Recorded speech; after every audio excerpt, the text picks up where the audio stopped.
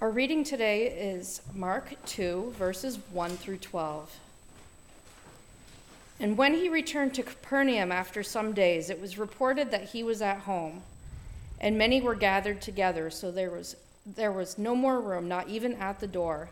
And he was preaching the word to them, and they came, bringing to him a paralytic carried by 4 men. And when they could not get near him because of the crowd, they removed the roof above him.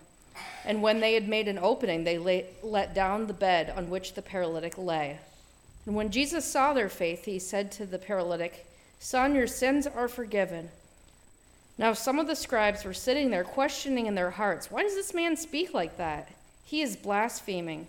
Who can forgive sins but God alone?" And immediately Jesus, perceiving in his spirit that they thus questioned within themselves, said to them, "Why do you question these things in your hearts? Which is easier, to say to the paralytic, 'Your sins are forgiven,' or to say, 'Rise, take up your bed and walk'? But that you may know the Son of Man has authority on earth to forgive sins." He said to the paralytic, "I say to you, rise, pick up your bed, go home."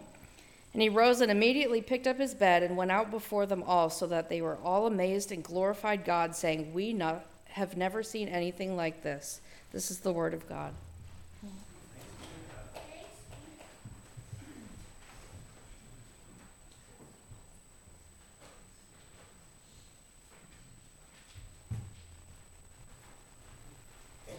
Good morning.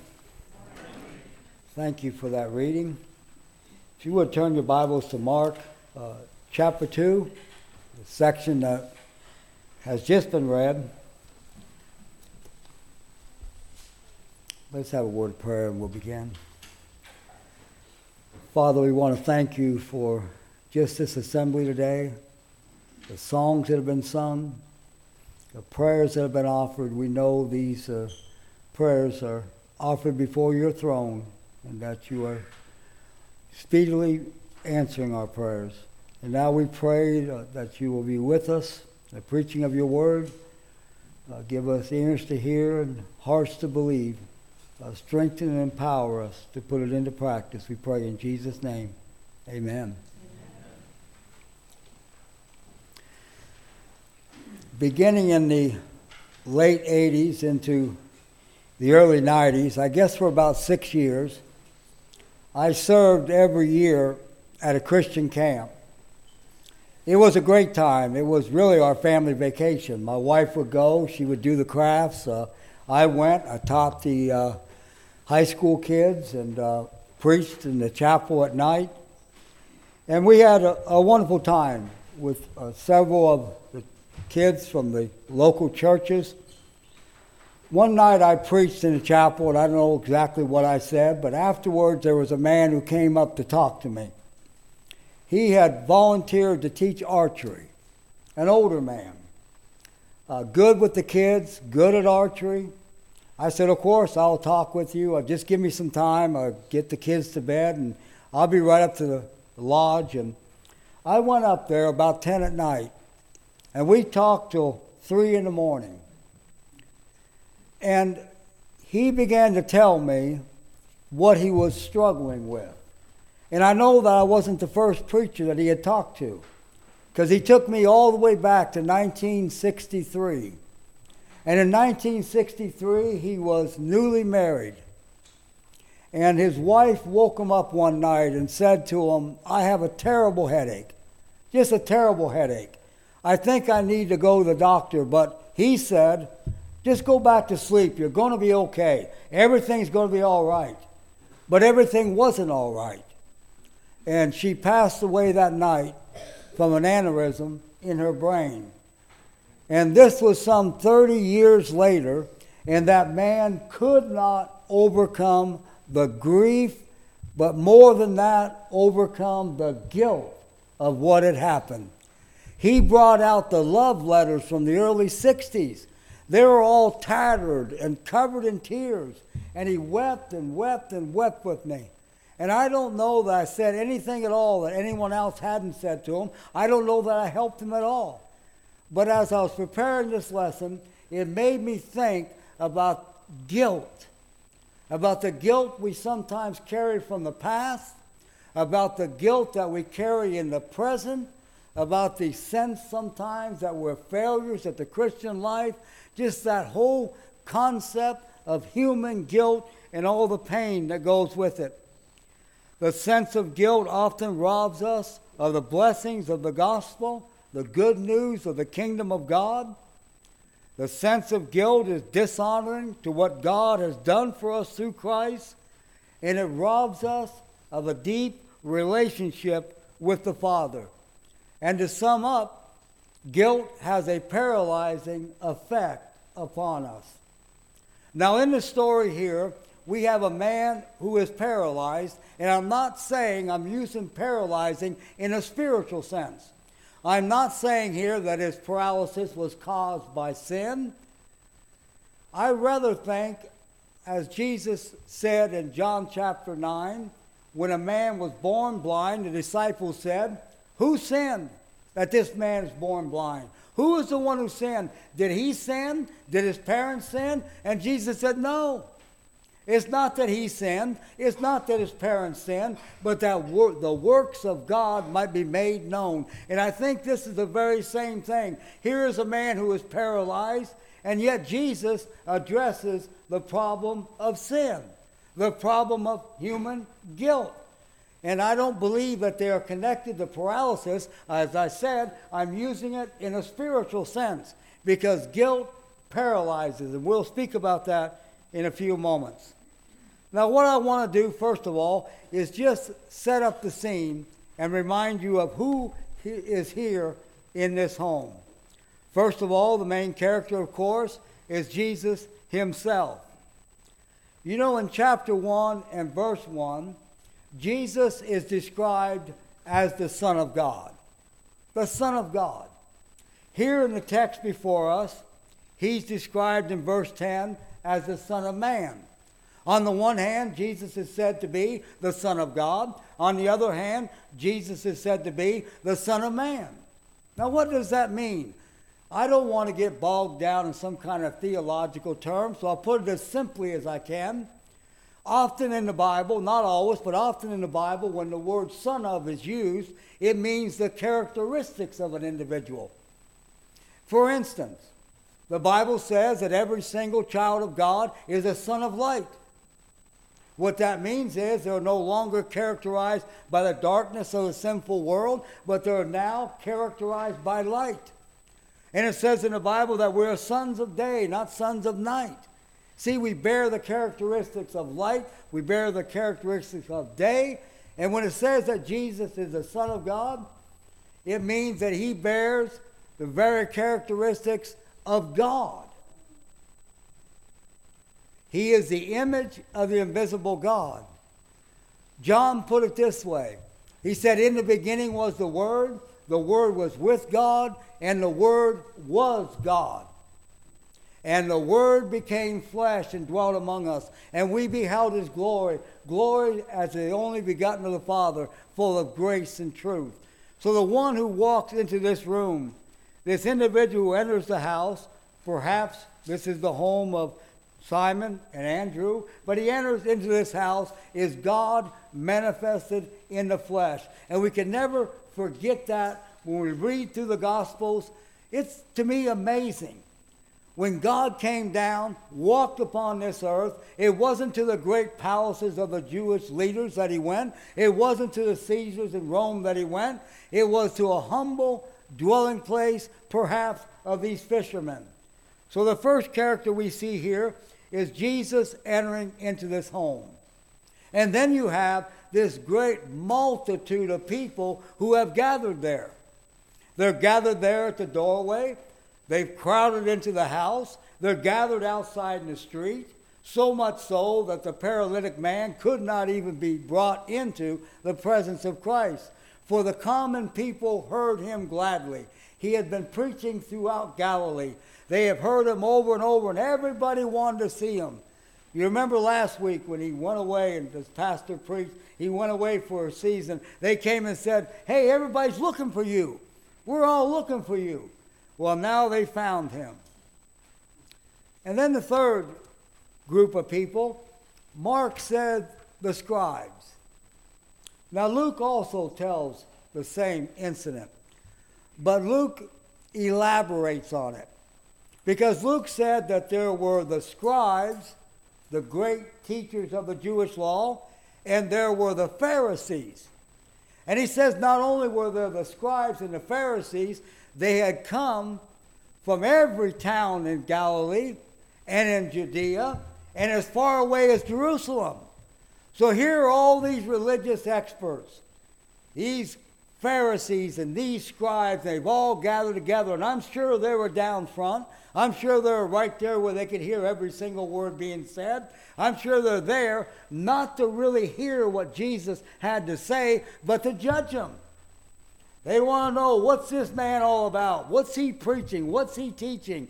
And so we have these scribes and these Pharisees from all over. They've gathered together this great crowd of people. And then, of course, you have the man who is a paralytic and his 4 friends. Men of faith in Jesus, men of faith in his power to heal.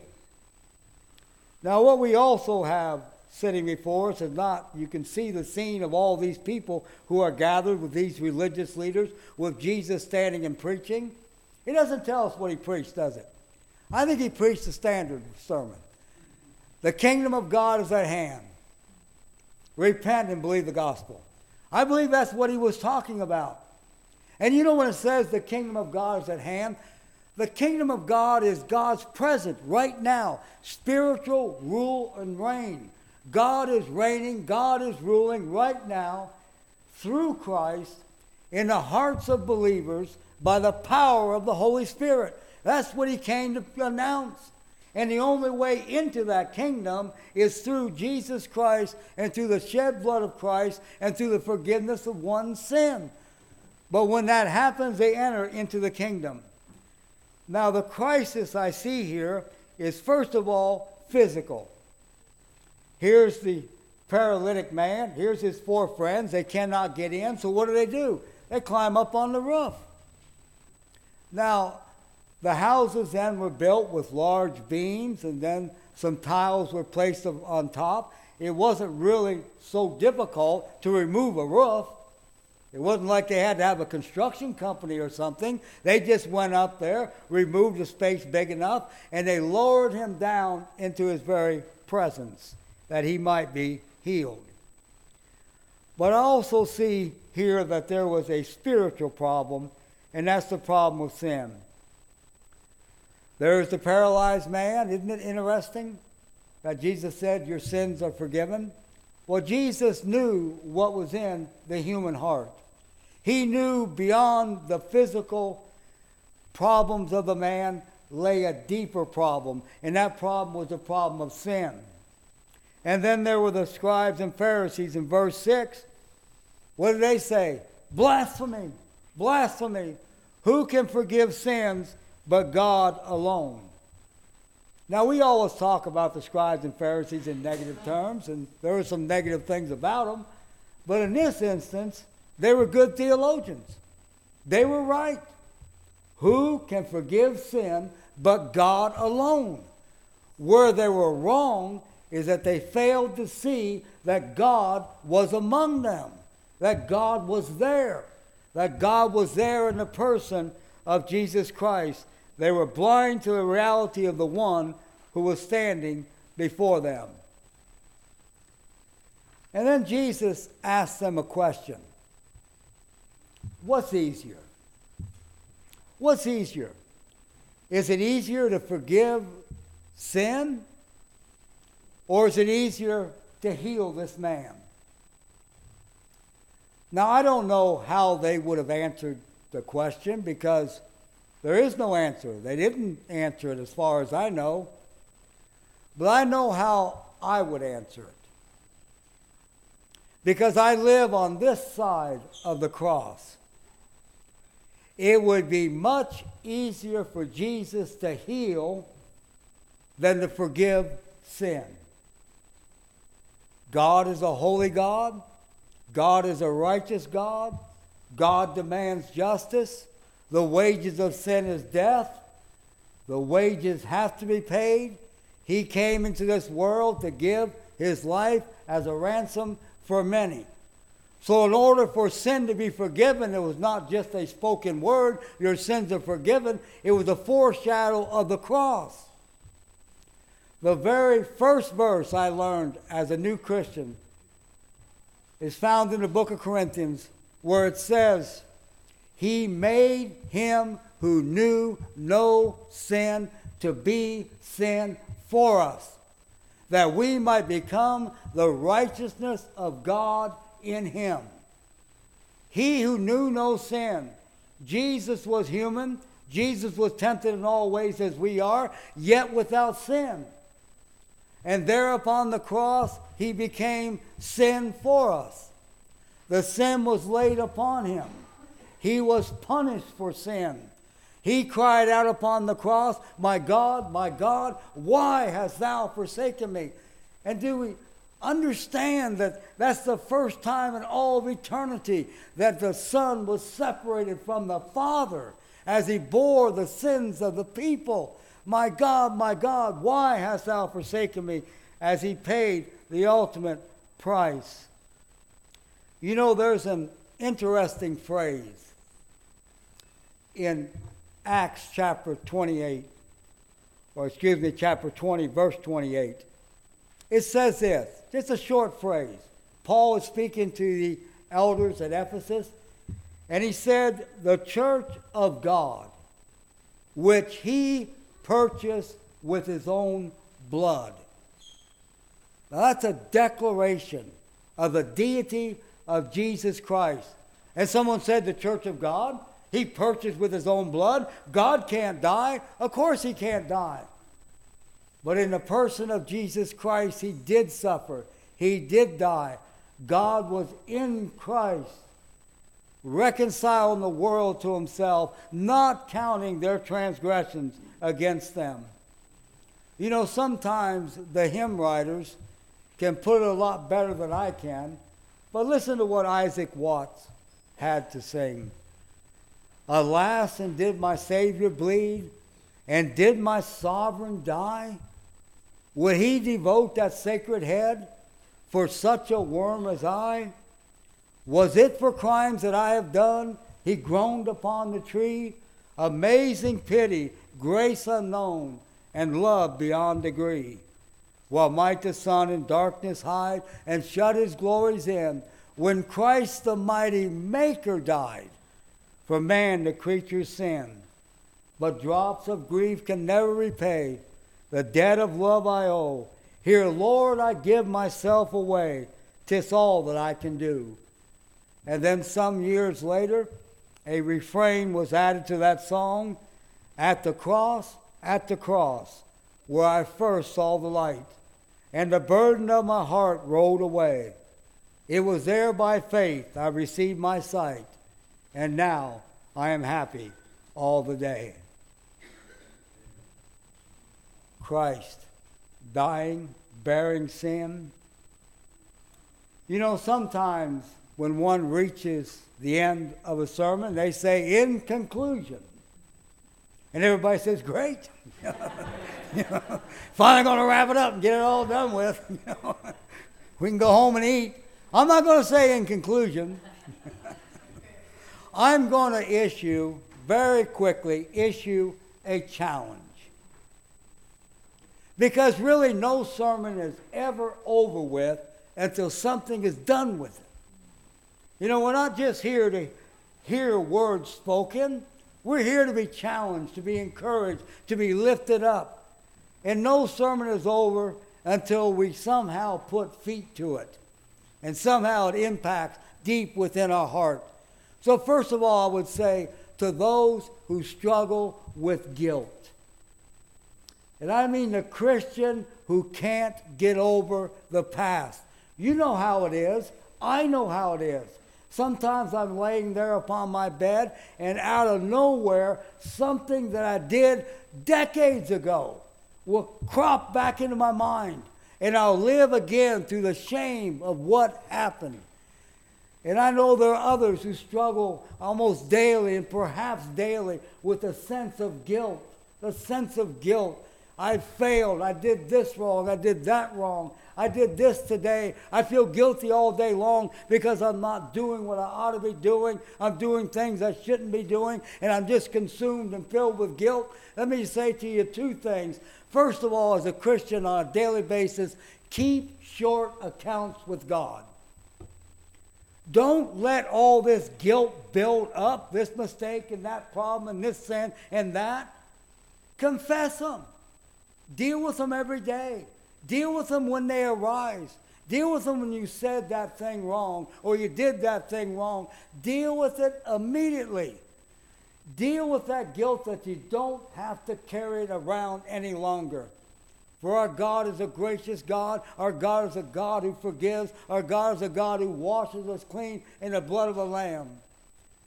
And the second thing I would say, in words of counsel about it, is that we should never, ever, ever bring up against ourselves something that the blood of Christ has covered.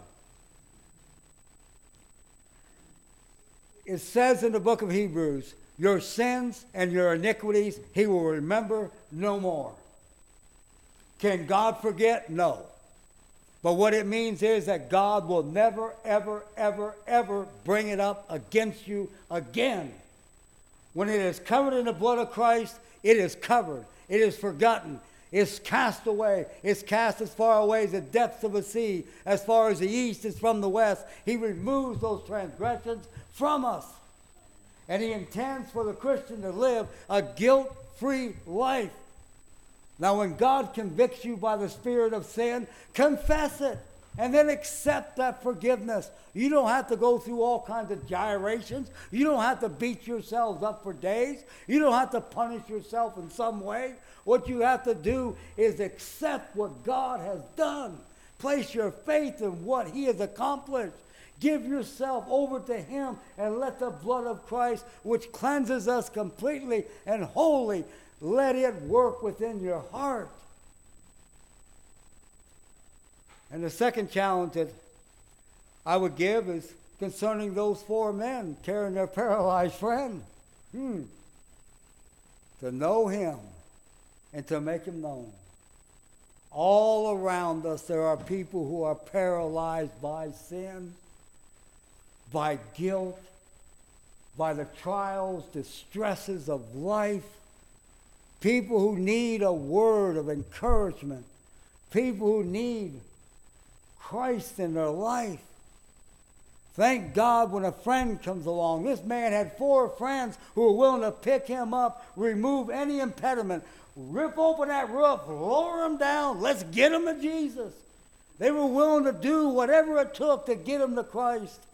And I'm saying as a church, we know Christ. Let's make him known. That's the challenge. Whatever obstacles in the way, whatever it is they are struggling with, take time to listen. Take time to hear what they're saying. Take time, and if you can't teach them, put them in contact with someone who can encourage them and counsel them and help them to come to know Christ and to receive that forgiveness of sins. Remove whatever obstacles you can by the power of the Holy Spirit and present them to Christ. And the final thing I would say, by way of challenge, is this. God entered into this world in the person of Jesus Christ. He came into this world with a sole mission. We heard about the good news of the kingdom of God, but that kingdom of God is here and is present and it's entered in through Christ Jesus.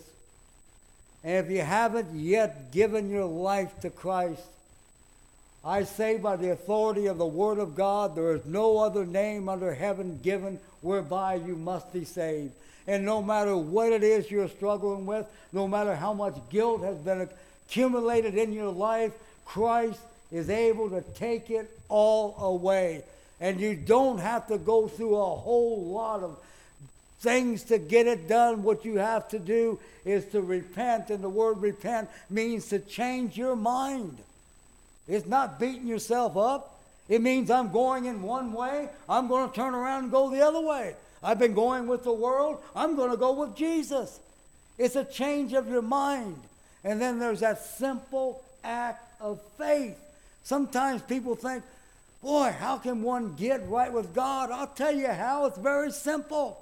You accept who Jesus is. You pray unto Him. You trust in Him to take away that sin.